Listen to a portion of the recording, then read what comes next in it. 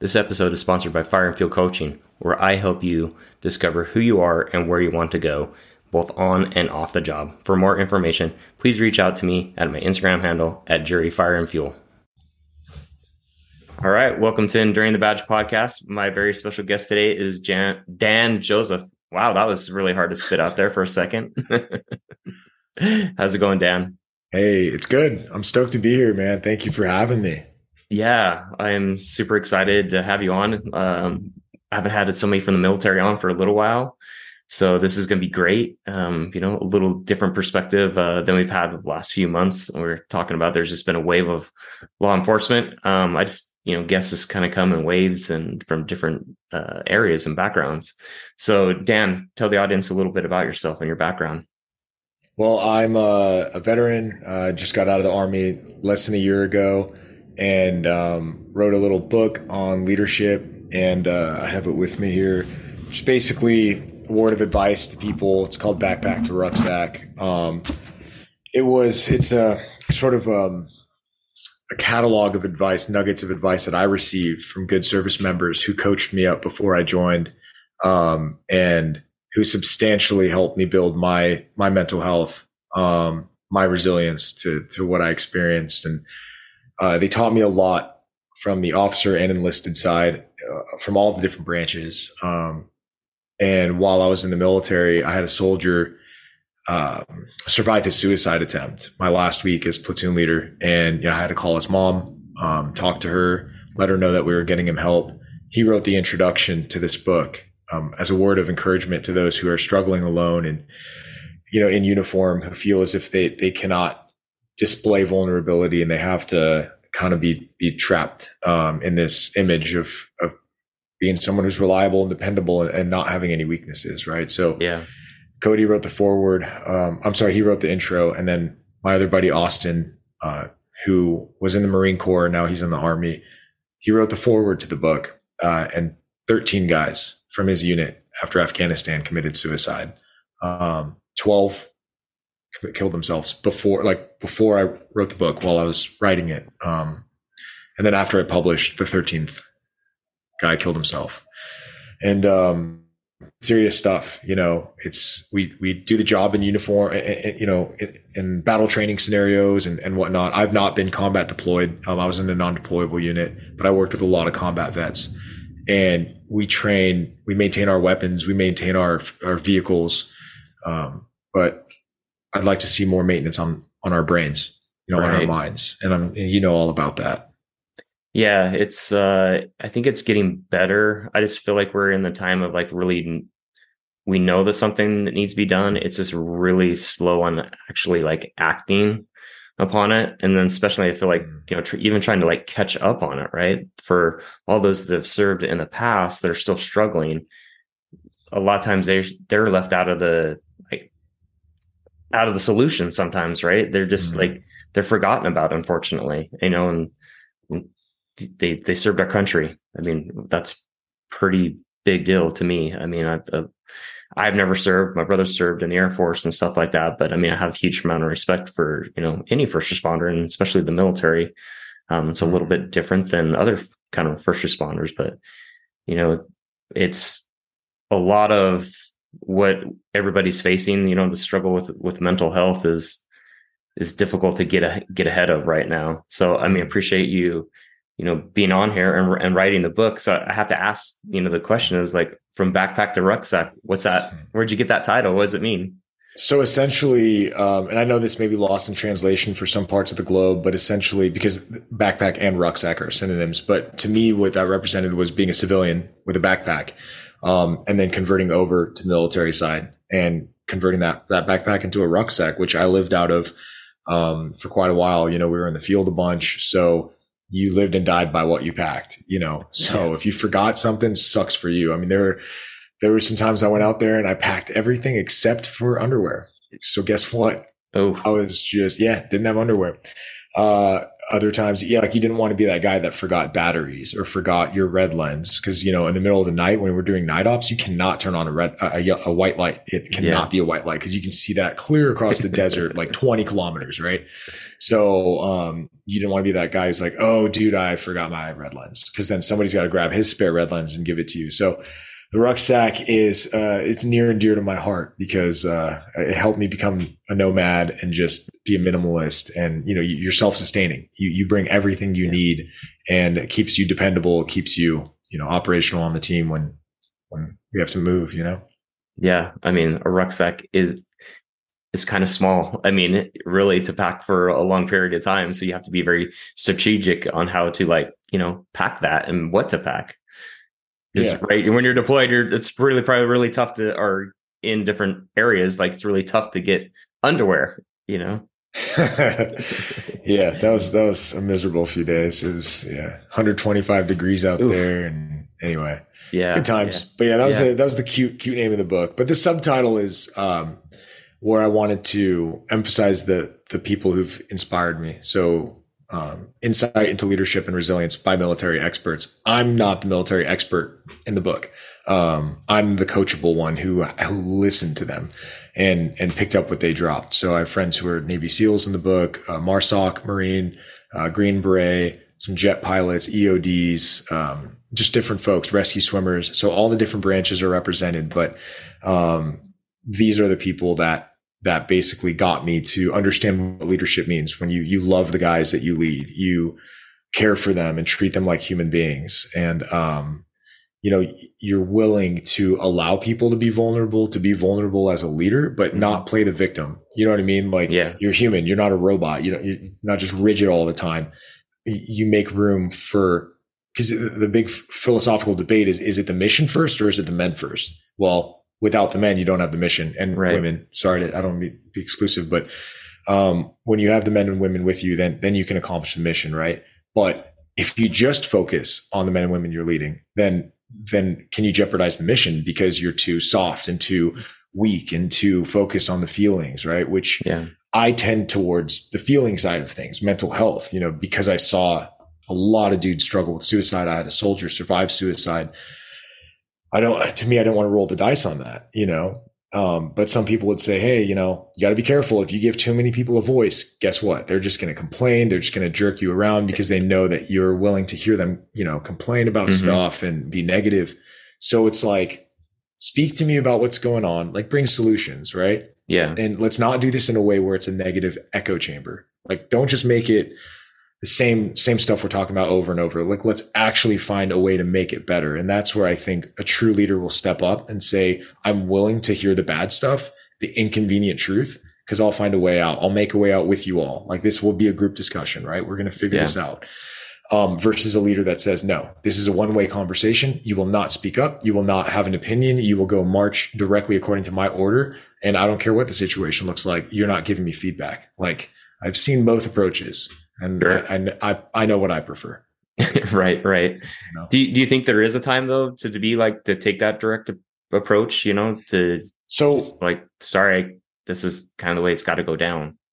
Yeah. So there's I'll give him credit for this. So Jocko Willink is I tell people he's my friend, so it makes me look cool. So I train at his gym, and I had a conversation with him about this because I was told by somebody who was in the military for a while that I'm wrong as a leader for allowing lower enlisted soldiers to come approach me about some stuff. And these soldiers, they loved it. They loved the fact that their voice could be heard. I had rapport with them. I could see what was going on in their eyes. You know what I mean? I could see the weight, and I wanted to address it. So I asked them, I made myself approachable, and somebody said, hey, you shouldn't do that. That's technically, back in my day, that never happened.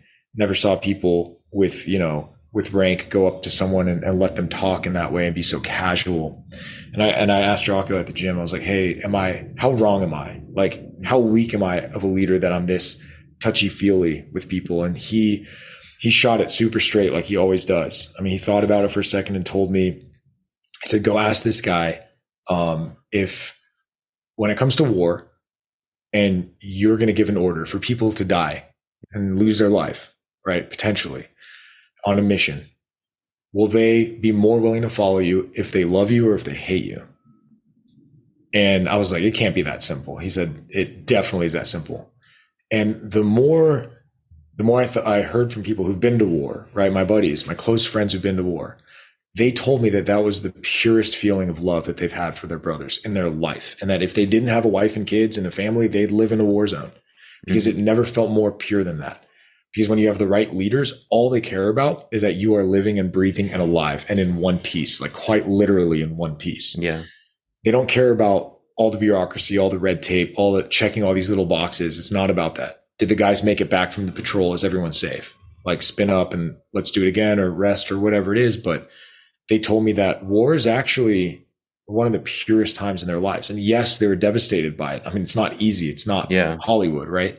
There's a lot of ugly stuff that they have to carry. But man, it's really interesting what happens when a leader is willing to talk about love in a military setting, right? Where the tough guy approach, right? But yeah. And I do appreciate that when leaders do. But you can tell when it's like not genuine though. Like when leaders the talk. Funny thing about authenticity and being genuine. So the crazy thing that blew my mind about being in the military, the soldiers see everything. I mean, it's like having kids, you know, I don't have kids, but from what I've heard, they sponge up everything. They have this sixth sense about them. I mean, they don't see these private meetings we have, but they know the tension. They know who's on whose side and who's against who. They pick up on stuff, right? Mm-hmm. And they certainly know when someone's patronizing them. They certainly know when somebody's briefing them in a way where they're condescending, where that tone in their voice, it's like dog whistling, right? Yeah. And that's why I choose to talk to a private who's 18 the same way I'd speak with a general. Like, I'm not trying to be disrespectful to either one. I'm not trying to be condescending because these are intelligent people and they sign a contract to die for our country. So how am I going to treat them like they're the help? You know what I mean? Yeah. But man, it's like they have X-ray vision. They would just see stuff. They'd come up to me and be like, "Hey, sir, you know, we saw this or we saw that," or they just like would give me credit, you know, for stuff or tell me to work on something better, the good and bad. They saw everything. So they call it living in the fishbowl when you're a leader. Yeah. You don't know people are watching you, but they're watching you. Yeah. Yeah. It's there. There's always somebody watching you. I think, you know, you can always feel that when you're leading these men and you're being vulnerable with them. I mean, that's contagious, isn't it? To all the other men? I mean, it allowed me to, it allowed us to have some really deep conversations for sure. And then one really cool story, and I write about it in the book. There's a service member. Man, I got to be careful about what I say because I'm trying not to speak about their names because OPSEC and stuff, right. And just not wanting to divulge too much. But there's a situation where I was honest about what jujitsu did for me. I had some early childhood stuff that went down, some abuse that happened, and when as an adult rolling in jujitsu, I started having flashbacks. So I started talking about that. You know, the chest constriction, the weight that I felt, the shame, the kind of like words in my head, just feeling inadequate and just straight up a freeze response. Like my motor synapses just like, wow, I don't know what to do, right? And it's because of stuff that happened when I was a kid. And I was sharing this stuff, and there was a combat vet that I was talking to, and he totally just was like, started tearing up, you know, and I was tearing up after I saw him, like, dude, what's going on? He's like, man, you just explained everything I feel about Iraq. He said, all those feelings in your body.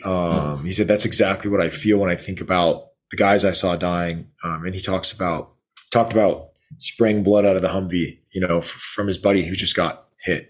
And he had to get back in the Humvee right after, you know, the Humvee was still wet and he jumped in it. They did another patrol.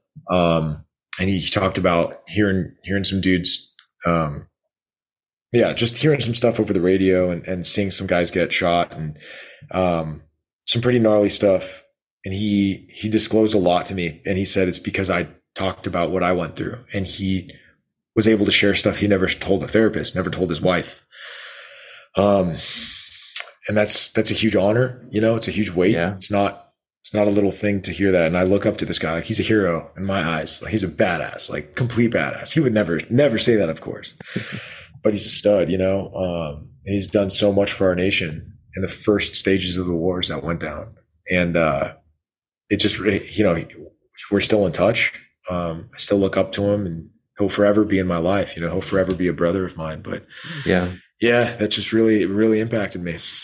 You know, the emotions and feelings and stuff like that, I believe like they're stored in your body, right? It's Yeah. not just in your head. These are not just things like they're physical too. They're not just emotional. Like they're just physical things to them. Like, you know, you're saying like you're rolling around on the mat and then it triggers, you know, a Yeah. response. I couldn't imagine just how hard that would be to try to like overcome something like that. How did you overcome and work through that?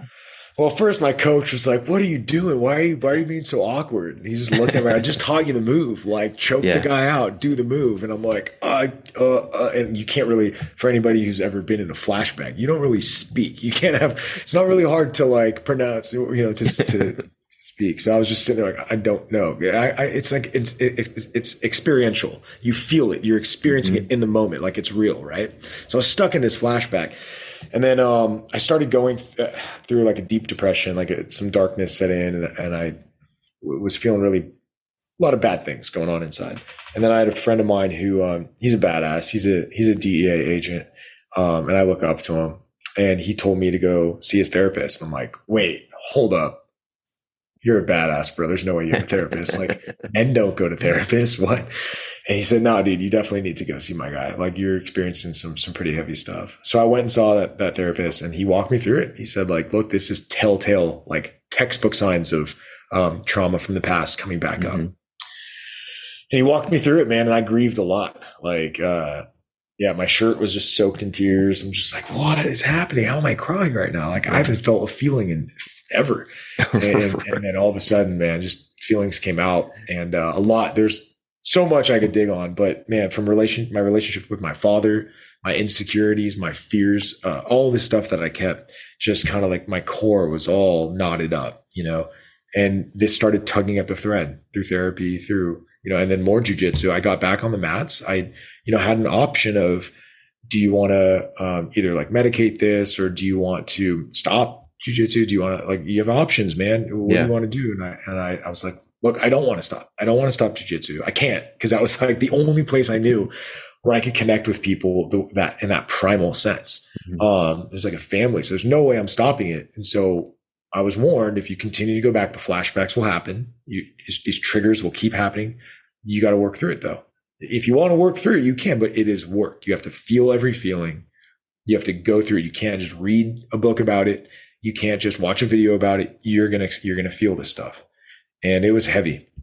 And it makes me understand why people self-medicate, like myself, why I was drinking so much when I was younger, doing drugs, being around that stuff just to numb out. And because feeling stuff it sucks. It sucks so bad until that point on the other side where you're like, hey, the sky is bluer than it's ever been. The leaves are greener than they've ever been. Like, how do I feel my body right now? I remember Yeah. feeling that.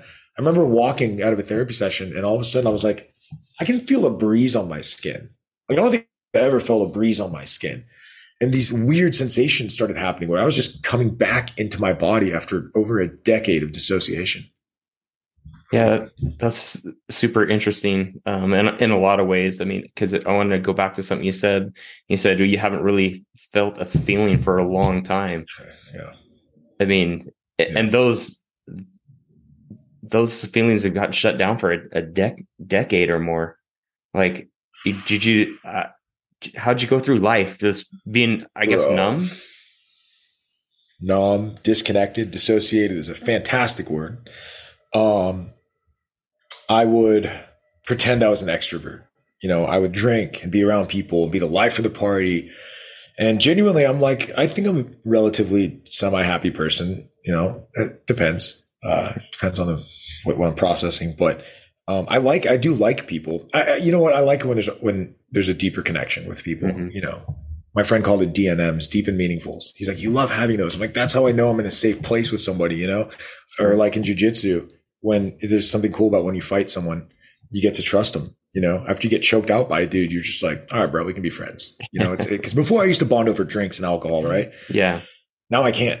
now I'm like, if you can't fight me and pummel me, I don't care if you win or lose. It's not about that. It's about, are you willing to fight me? If you're not willing to Yeah. fight me, then there's only a certain level of depth we'll have, you know? But anyway, like I'm not trying to act like I'm super tough. Like I'm very Yeah. sensitive. I still cry in movies, but jujitsu is just a very special place in my heart. Um, but I lived life very disconnected and fearful of getting close to people, fearful of experiences, fearful of being my true self, man. I put up the facade of whatever people around me wanted me to be or what I thought they wanted me to be.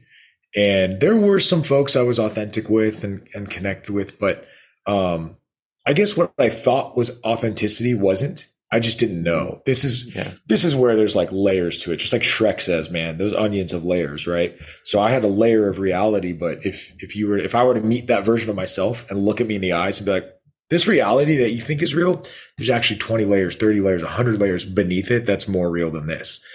That's what I needed to start peeling away at. And only through grief, man, and processing it was I able to reach back and, understand my life, and I think it's a human experience. I don't think it's just unique to me. I think everybody could go through versions of this. Yeah. Yeah. I think one thing that we're kind of lacking in education in the world is just emotional intelligence, right? It's just not taught by a lot of people and even parents, right?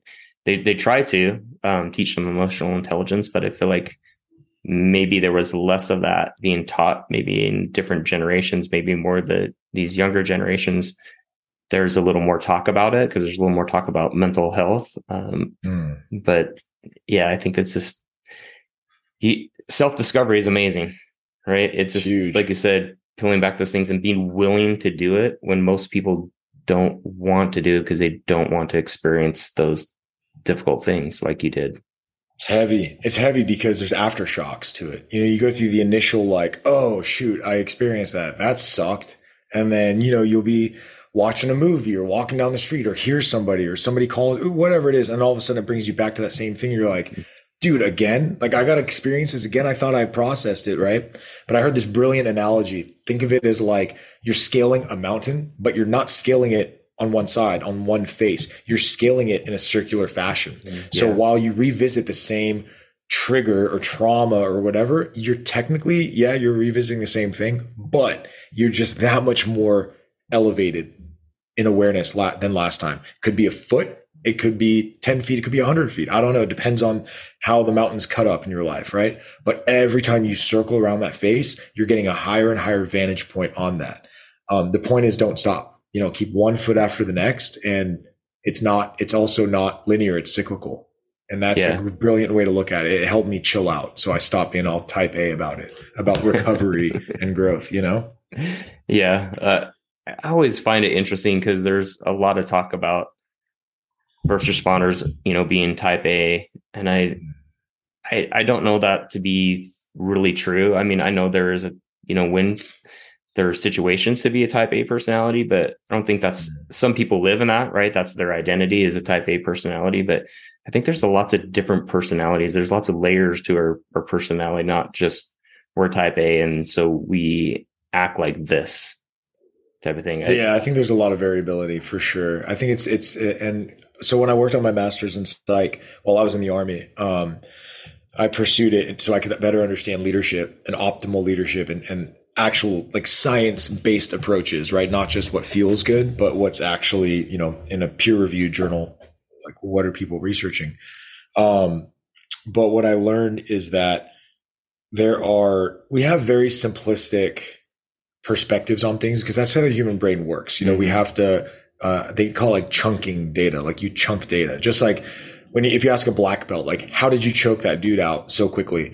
Well, I mean, I did the move. I did the sequence. Like because when a black belt studies a move, they break it down into like 30 or 40 pieces. What I know to be a 3 or 4 piece movement, they can honestly break it down to like 30 or 40 little baby steps from where your thumb is to how your wrist is turned to what part you're grabbing onto.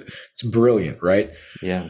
But they chunk the data, meaning they just execute the move, streamline it, boom, the guy's tapping out, right? So what we do in the world of psychology, like at a civilian level, if you will, for just the main populace is we have like type A, type B personalities, or the word trauma, or, the word trigger. But then when you delve into the science of it, man, it just branches out into all these different variations, right?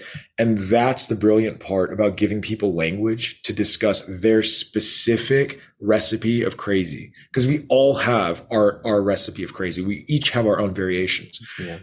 So it's like going to the gym. If somebody says like, you want a six pack, do this workout. It's like, first of all, six packs are designed by diet, or, it's not. Yeah. Anyway, it's made in the kitchen. Abs are made in the kitchen, not in the gym. But what I'm saying is you go to a gym and guys will have, maybe what worked for them, and they'll preach it to you. Right. But what you got to understand is there are specific variables in your brain. If your brain is like an algorithm, right? There's all these different variables that are very particular to you. And oftentimes we're not aware of them until you give someone the language.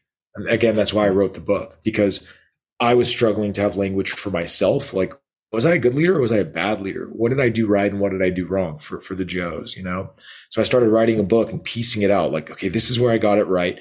These are parts where I got it wrong. And then by creating that language for myself, right, or understanding the language that's science driven, it helped me normalize that for myself. And then giving that gift to others, especially combat vets, is huge because they deserve it. Of all people, it would be sad for me to think that they walk around carrying these invisible weights in their rucksack of life, right? Not understanding what they're carrying. That's hell, bro. That's like the definition of hell. Yeah. I often think the definition of hell is what we create here on Earth, like what we create for ourselves, right? Like we can put ourselves through immense times of hell, right? In our lives. So I think the first responder world often feels like we have to suffer. There's a certain point, like a part of this job that we have to like suffer through. And I'm like, why do we have to feel that? Like, why is that a thing? Yeah, it sounds so sexy on the surface. Like, we're the tough guys, we're the tough people, and I've talked to like a lot of NCOs who, were in the first waves in Iraq and stuff, right? And so back in their day, their op tempo was insane. I mean, they're deploying like crazy. So they couldn't talk about their busted knee or their impending divorce or whatever it was. It's like, dude, everyone has an issue. Grab your weapon, like, let's go, right? So they had this, and it's honorable for them to just keep going after it like that and not, I mean, but then you talk to them now and they have permanent, range of mobility issues, permanent things, just damage in their life. Right. And, it's not necessarily that they regret doing anything differently because they couldn't have done it differently. Yeah. How could they? Right. The culture was that way, but their advice is be as preventative as you can, make yourself robust before those issues come up. So you can buffer it. You can take that brunt impact a lot better. And that's why, because of the military population, so much research and resources have been poured into mental health for us to have this understanding. Right. But I feel for those who didn't have it back in the day because they were basically flying blind. And, I love the ones that want to make the next generation stronger and better, not weaker, not more averse to warfare and combat, but have it. To me, it's like, if you want to be an elite athlete, like I tell my soldiers, think of yourself as a Lamborghini. Like all the vaping, all the drinking of alcohol, all the stuff you're doing, you're pouring like really low grade fuel and really crappy oil in a Ferrari. I'd be like, oh, sir, like what, stop tripping, like whatever. I'm like, no, dude, think of your body like, you deserve an elite level of rest, an elite level of decompression, right? It's not a shame if you have a professional athlete go get a massage or take a salt bath. Why should a soldier feel ashamed of that, right? It's not soft. You're investing in government property to make it more robust in war, but this is, I don't know. I guess this would really bother people who think like, no, back in my day, we'd never do that. But then how many back in my day people are permanently busted up and broken now, and I don't mean that as a sign of disrespect, but one black belt told me he has a permanent neck injury. This guy's brilliant, man. He's an encyclopedia of moves and he's a psychologist as well. Brilliant guy, but he can't compete. He can't compete because his neck's permanently damaged from overdoing it on his way to getting a black belt. And he sat me down and said, listen, your generation of black belts. He said, when you become a black belt, do not be like me. Do not push yourself on these mats and roll with people who want to hurt you. Do not be around people who want to, basically assault you on the mat to get their ego rocks off, right? To prove they're the dominant alpha, whatever. And then I'm out of the fight. And then I have to stop jujitsu when I'm in my 40s or 50s, He said, be smarter than us. Because he said, our generation did not have black belts that taught us how to slow down. They told us more, all the time, more. And he said, so many of my peers no longer can roll. They're brilliant in jujitsu. Their bodies literally can't do it because they don't have the mobility in their fingers and their wrists and their neck. Everything aches. And there's a beautiful saying in jujitsu, everything that we learn on the mats applies to life. It's philosophical. So that same idea of avoid burnout, avoid those who will burn you out. Of course, if you got to go into a fight and you're going to risk your life, you may not come out of it alive. Yeah. I understand that. But there are where you can rest and recover, you're worth it, is what I want soldiers and service members to understand. Yeah, you have to invest in yourself, right? You have to take that time to invest in yourself, or like those type of injuries happen. I'm just sitting here right now. I'm like, I worked out yesterday. I'm like, gosh, my back is killing me. I should have rolled it out this morning. Because it's right. Yeah, the little things of the mobility take away from your life and add to, I feel like the stressors of mental health. Like when you're not mobile and be able to do the things you want to, that has to play with your mental health. And if you talk to anyone like in the SEAL pipeline, right, in BUDS, or if you talk to guys in the Green Beret pipeline, going to SFAS, one of the biggest things they'll preach to you is mobility. So many guys can show up like big and tough and strong, but then they snap and pop because they're rucking and they roll their ankle slightly and boom, it's gone, right? A lot of people will enter into like a special force pipeline thinking they have to be a certain type of strength, but it's about agility, mobility, stability, and flexibility are huge. Strength is also a huge part of it, but again, it's a holistic approach. It's an intelligent approach, and it's based on your anatomy. It's based on how you're built. You got to know your weaknesses and where to reinforce, right? It's not a one size fits all. You take little pieces of wisdom from different people and you apply what's relevant to you, and you do it intelligently. And the only way to do that is to not be dissociated like I was for a majority of my life. You got to reintegrate into your body, be aware of how you feel, where you're tired, where you're stressed, and you got to recover and rest because you're strengthening yourself as an asset. You're not making yourself soft. That's the big fear is, am I making myself soft? Now you can stay hard and have these times where you rest and recover in order to keep performing at that level. Peak Performance is a brilliant book on the subject matter. It really changed my perspective. Yeah. I don't know much about this in the military. It seems like there would be a really good opportunity for the military to invest in like performance, psychology, like invest in that and training soldiers so they know about their mind, their body, their spirituality, and how that all connects and works together for them.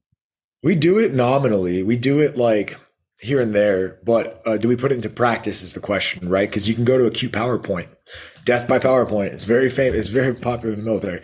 But how much of it is actually not only being applied, but reinforced by leadership? That's the thing about bureaucracies, right? If you incentivize the leaders to push it out, then the chain of command will push it out. But if they're not incentivized, then they have so many other things, so many other fires to put out.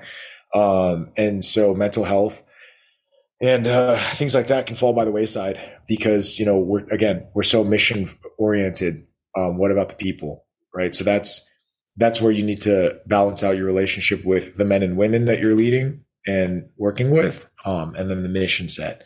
So yes, to your point, yeah, we need to do that. This is going to help. These discussions are going to help. I like to say that I don't have the answers, even though I've completely come off as a know-it-all. I'm sure, I don't know, but I want to have discussions about this, because the more we talk about it, maybe some leaders will put their heads together and come up with a brilliant solution that nobody saw coming. Like, how cool would that be? Yeah. I like to think in terms of that, like innovative, Yeah. Yeah.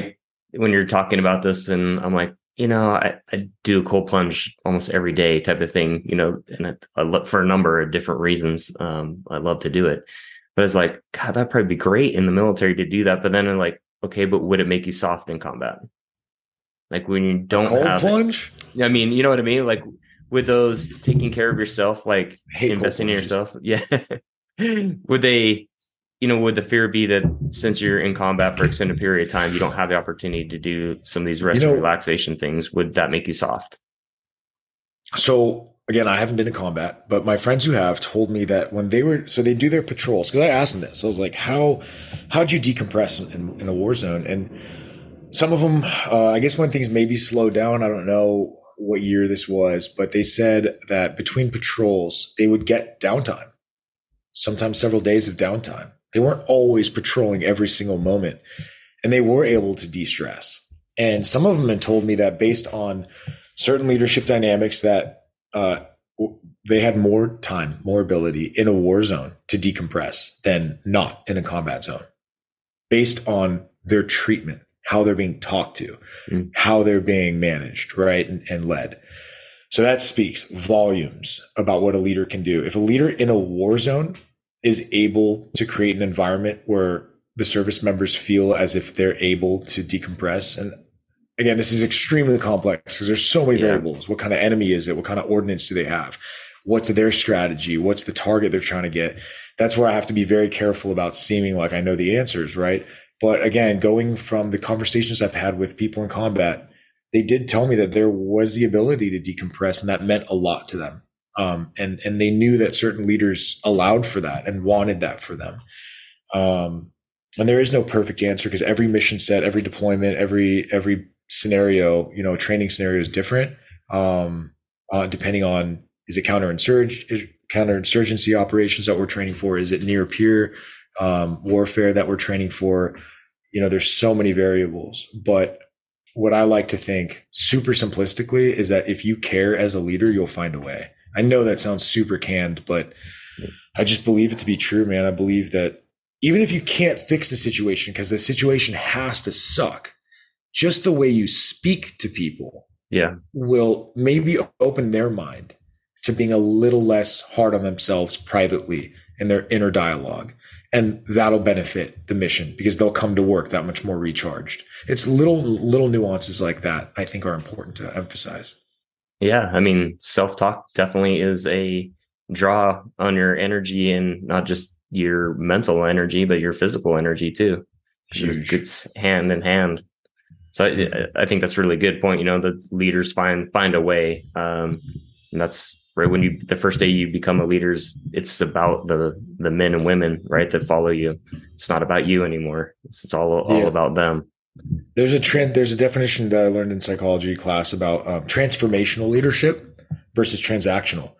And there's a time and place for both, but I think transformational is way better because you get people motivated intrinsically. You bring out Mhm. their inner desire to be a better person, to be better at the job. You give them a vision of what could be, and they achieve that. Transactional leaders are more tit for tat. Like if you do this, you're going to get this. Like that's how you. It's very yeah, anyway. Um, it makes sense, but transformational leadership in a bad situation, a transformational leadership can create value out of thin air. Like things suck. We're all miserable. We're depressed. It's super hot. Nothing's working. Like, well, why did I sign this contract? And then you have that transformational leadership that just shares that little bit of love where all of a sudden you're looking at the people next to you and you're like, you know what? Yeah, we got each other. We're in this together. And that's so cool. That's the coolest part about being in the Yeah. military.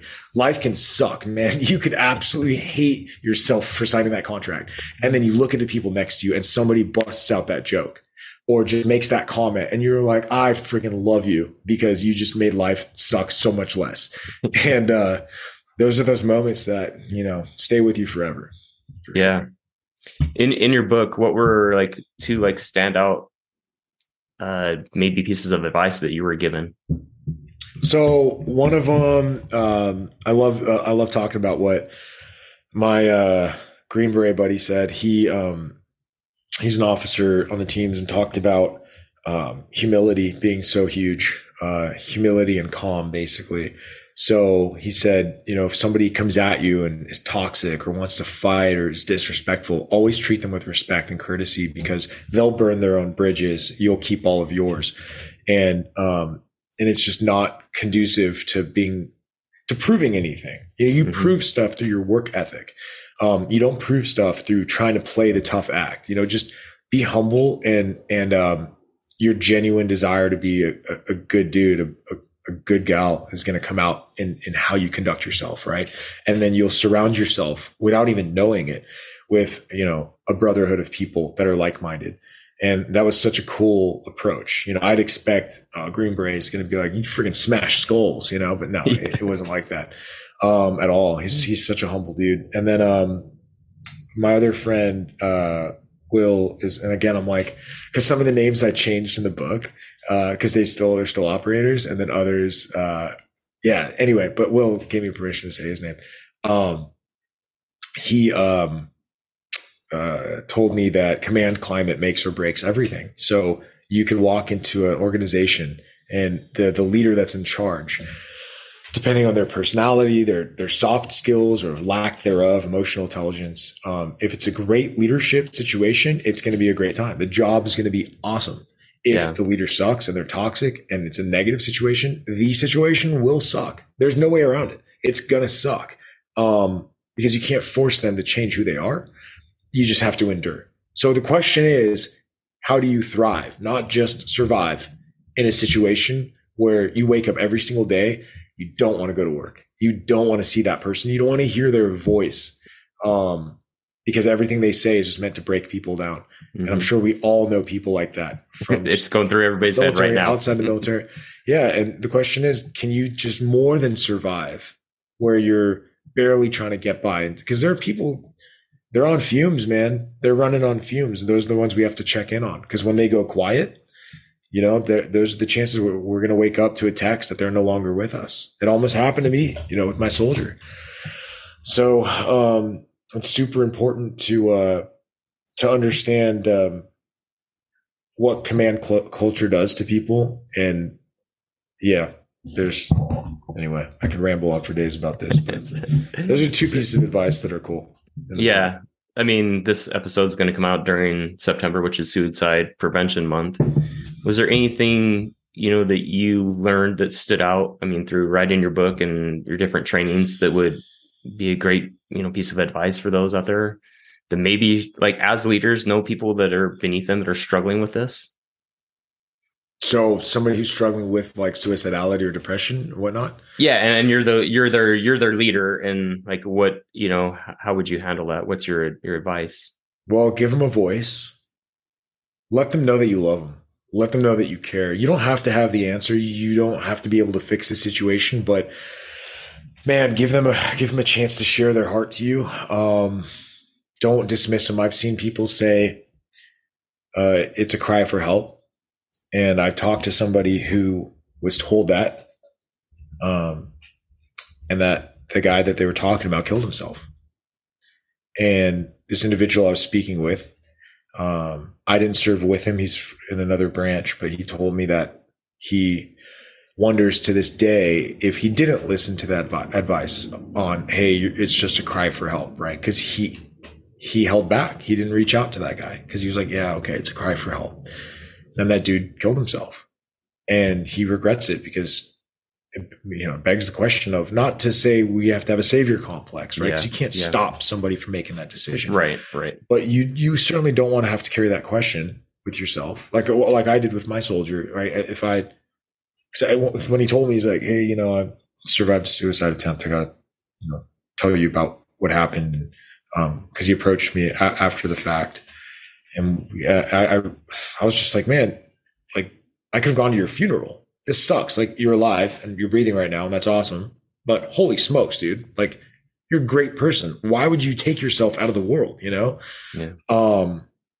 And there's a moment where, he didn't feel heard necessarily, or he felt like he shouldn't be heard. And there's a lot to it. It was a complex situation, but at the same time, the end result can be so simple. It's so black and white. Either they're here with us or they're not. So I'm lucky he's alive and he still is. We're still in touch to this day. He's out of the military now, but as a leader, it's just so important to be willing to hear them. You know, yeah. Thanks. And to be willing to take the time to check in on them, right? Like be willing to put the effort out there to check in and see how they're doing. Because oftentimes, right, we don't know what's happening in other people's lives. I mean, they keep maybe very private about it and just maybe looking for someone to ask them so they can, talk about it instead of, they maybe have it all built up inside of them and then they just don't know how to release it, right? They don't know who will listen to them. Yeah. I mean, and even if it is a cry for help, that phrase is like, okay, well then they need help. Let them cry for help if there's a need for help, right? I mean, we would never make fun of somebody who calls in for, additional support in a mission center or whatever. You wouldn't fault them. You'd want to, my buddy was saying hi real quick. What's up, man? You'd want to help them out, send them the resources. So why is it when it comes to mental health, we think, well, you shouldn't need those resources. You shouldn't need that. Like it's shameful, because then you shame people into a place of isolation, right? And that's when they make that final decision. So it's super important to proactively give them have that dialogue, and I think fear does a lot to stop people from wanting to talk. Because they're afraid of it's like therapy, man. You can't force someone to go to therapy, right? Yeah. So if you have a leader who doesn't want to talk about depression and suicide because they deal with it. I mean, I've seen this where somebody deals with their own depression and suicide. Somebody goes up to them, hey, I'm dealing with this, wait, right? I've seen it where that leader tells them, you don't have any issues. Like you don't even know what issues are. If you knew what I saw in combat, if you knew what I experienced, you have nothing to complain about. Get out. And then you find out later, that individual had a mental breakdown. They got carted off to the hospital because they had a breakdown. And I'm sitting here like, if I had hair, I'd pull it out. Like, you're suicidal, so you're going to let this guy suffer with his suicidality. Like, just the fact that you struggle with it should make you that much more desiring that this person doesn't have that struggle, right? But it's the opposite. They're like, if this sucks for me, it's going to suck for you too. So like, welcome to the party, man. Misery loves company. And that hurts me to see that because I don't want either of them to kill themselves, right? But I see this soldier walk away bummed out that he doesn't have a voice because now that taught him that the culture doesn't want to hear him. And then you have another leader that himself may wake up tomorrow dead if we're not careful, right? Yeah. So why not get both of them help? They both deserve it. They're both serving the country. They both have seen things that most people wouldn't ask to see. And that's where I feel they deserve better, whether they know it or not. A lot of them, they don't self-disclose. They're not self-aware. It's not their fault. It's just how many of us have sat down in a class where they taught us emotional intelligence, right? Yeah. Like you said, that's not really taught. So we can't fault these people.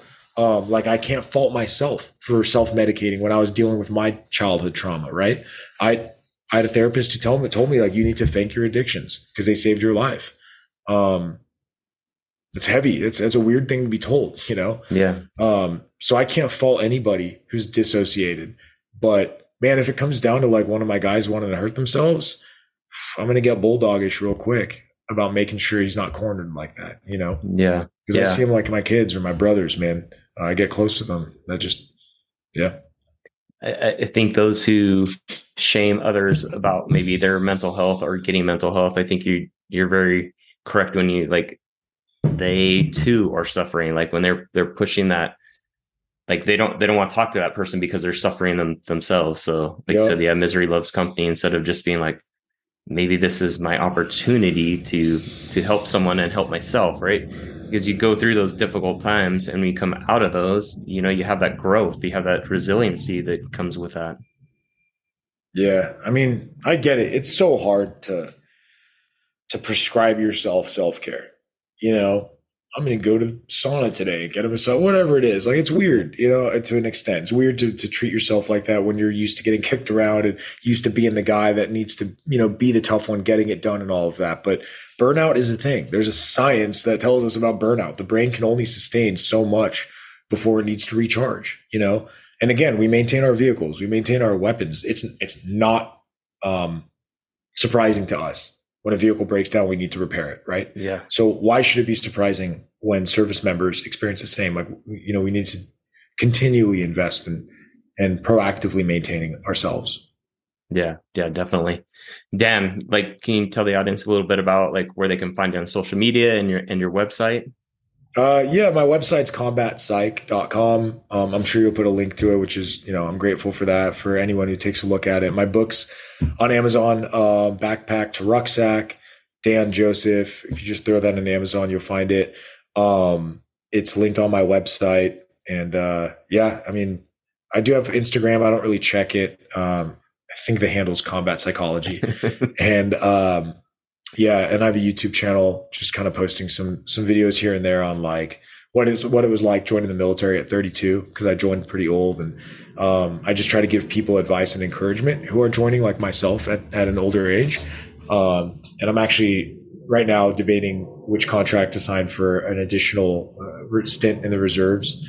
But yeah, feel free to contact me through my website and let me know what you think about the book. If you read it, I'd really appreciate like an honest Amazon review.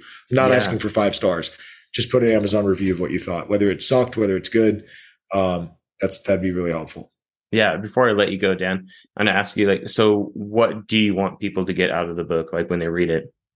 That your self-enrichment, your self progress in life, as you grow privately through your own issues, your men and the women that you lead will benefit from that. Your organization will benefit from that. So think of it as like, it's okay to be selfish and pursue growth, because it's not really selfish. Everyone around you will see a better version of yourself. And the advice, the flip side to that is, whatever struggles you have personally and privately, that is infecting people around you. So be your optimal self, be your idealized self, and you'll see people around you come to life, in a cool way. Yeah. Sure. Yeah. I love that. I love, like, for me, it's like, I try every day to be like the optimal self, try just get a little bit better, work on some things, just a little bit more, and just keep at it. Right. Cause it just incrementally, just a little bit pays off in the end. It ends up being a lot better, man. That's it. That's all you need. It's just a 1% advancement, Yeah. and you'll see what happens in your life. Totally agree. Well, Dan, thank you so much for being on, and appreciate you writing the book. It's going to be exciting I personally haven't read it yet, but after talking with you, that's definitely a must read for me. Appreciate it, man. It was a pleasure being here. I'm working on the audiobook, so hopefully in a few months, that'll be done. So if you're not a book reader, you can listen to it. I'm a huge audiophile. I love books on my ears. So yeah, really, really cool being here. Thank you for what you do. Thank you for putting this message out to the world. Appreciate it. Yeah, thanks, Dan. My Joes appreciate it. I appreciate your service, and I appreciate anybody that's ever served a man. It's I tell people I don't do anything, man. It's the guys that do all the stuff. I just sit there. I just stay out of their way. Yeah, that's right. I try not to slow them down, let them be autonomous as much as possible. There you go. Thanks again. Yeah, thank you.